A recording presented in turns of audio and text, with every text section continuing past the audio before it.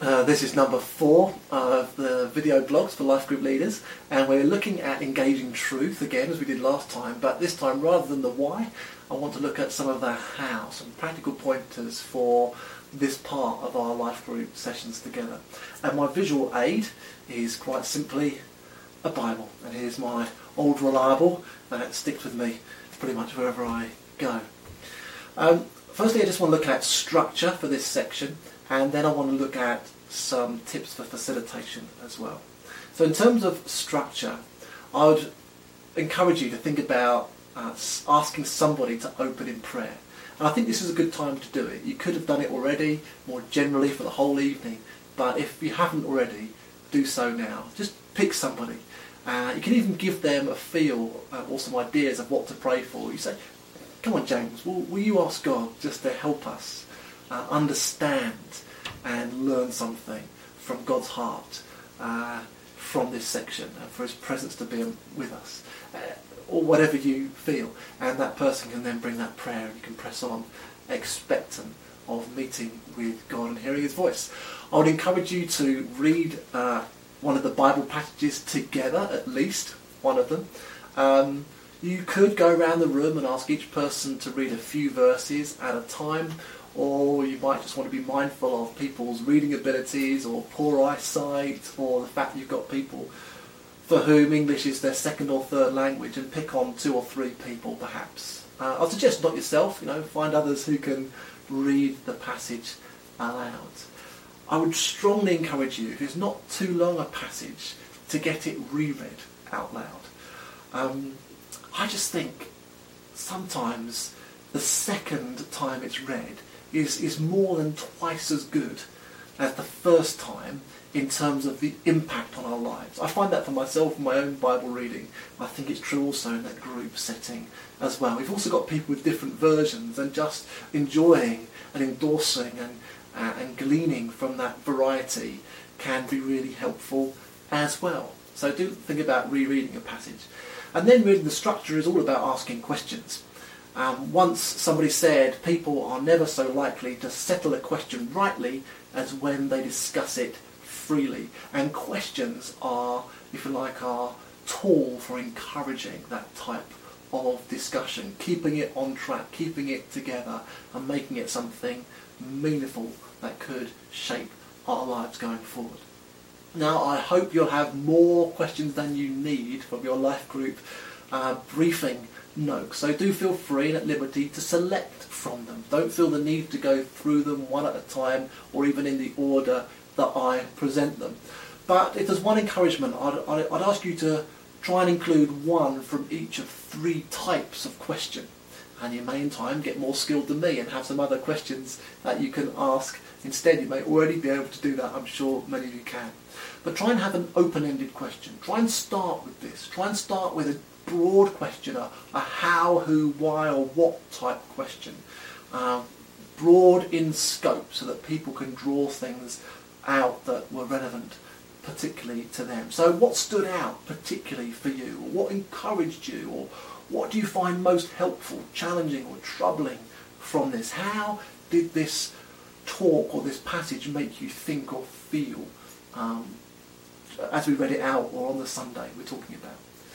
So an open-ended question. Another type of question to include is a go beyond question. So try and include a question that goes beyond what the sermon looked at, kind of extrapolates it one next level.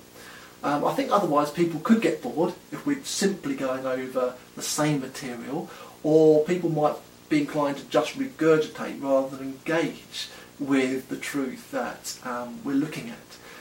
Now at times, and I'll try and do this more often than not, there will be some sort of further discussion or further study type questions, looking at other passages in the Bible that are relevant or on the main theme or topic that we're talking about, either in complement or kind of stepping it more forward into kind of practical application. So do use one of those. I would encourage you to look at that, a go beyond question.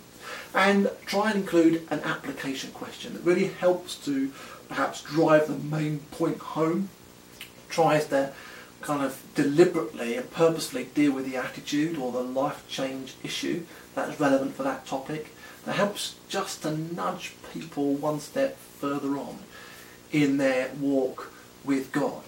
I know, for example, we looked at prayer on one of the weeks and we asked, well, which of these types of prayer come most naturally to you? And then later we asked, well, which one do you need to add to your repertoire of prayer types?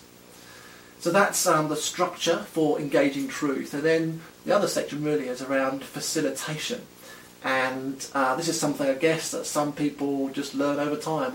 I've certainly been aided with just being involved in small groups over a long period of time and just learning from experience.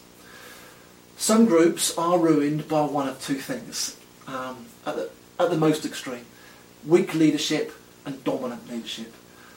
Weak leadership can sometimes be that the person leading that discussion is just not prepared sufficiently, which hopefully only means reviewing the notes that were produced for the Sunday, if there were one, or being there, or catching up on podcasts, or reading the questions in advance if you're the one leading the discussion, so that at least you can select the ones that work for you, put them in your words if that's helpful, and not be caught out just kind of reading them kind of unaware of what's coming next. The other kind of area of weak leadership is allowing somebody to do all the talking and not kind of stepping in to try and manage that and bring other people through. But the other challenge, as I say, is a dominant leadership, where the person who's been given that task of facilitation does all the talking as well, instead actually of giving the stimulus and the prompt for other people to be free to speak out, to say what's on their mind and to contribute from their experience and their understanding. The real aim really is to encourage people to talk to the group as a whole rather than back to you or whoever it is that's leading that session individually. So rather than you, person A, then you, then person B, then you, and person C doing the talking, it should be more like you, person C, person A, person B, maybe you, maybe person C again, and A, and back to you, and C, etc. It's got to be much more fluid, at least that's what we're aiming for. I would encourage you to have a stock of interjections that you could use to bring everyone into the discussion, and you don't need these necessarily written down, but sometimes it can help in those early stages, such as, well, what does anybody else think? Or to the quiet person in the room, what do you think about it, James? Or to the person who keeps going on, you're not sure if they're going to stop.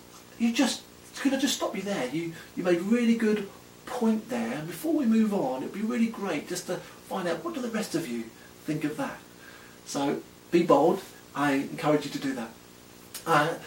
Consider at times, and this might be partly dependent on the size of your group or however many turn up on the evening, to divide into smaller groups. I guess the downside is you don't get to hear everything that's going on, but the main thing is that each individual engages with the truth and is moved forward in their understanding and in their application into their life. And you don't need to be aware of what that is. And for some people, a smaller group context of just 2 or 3, turn to the person next to you, etc., allows them more openness, allows them more contribution they might have foreseen otherwise, and just puts a bit more ownership on each person to engage with this bit of truth and think about it than they might do if they can just leave it to others in the larger discussion. Just give them an individual task for a couple of minutes or so, 5 minutes at max. Don't give them the whole task in that setting, just in sections. And then encourage some feedback. Again, getting people to participate by summarising what people have brought and what contributions were made. Now, I think that can help avoid some meaningless or maybe some aimless discussion. I think it can also help those who are less inclined to participate in a larger group. It can also help just cover more ground, because you can give different Bible passages to different people in the room, different pairs, and because you won't have time for us all together to look at every suggested passage that's relevant on that thing. So there you go. Hopefully that's given you some food for thought, and my heart really for breaking up this training into more bite-sized packages is that after each one, hopefully, it gives you an idea of one or two things you could do differently next time you lead a life group. I guess if I was to string all these together, it would be more difficult to act on all of it at once. So I encourage you just to take something out of each of these and see how you get on.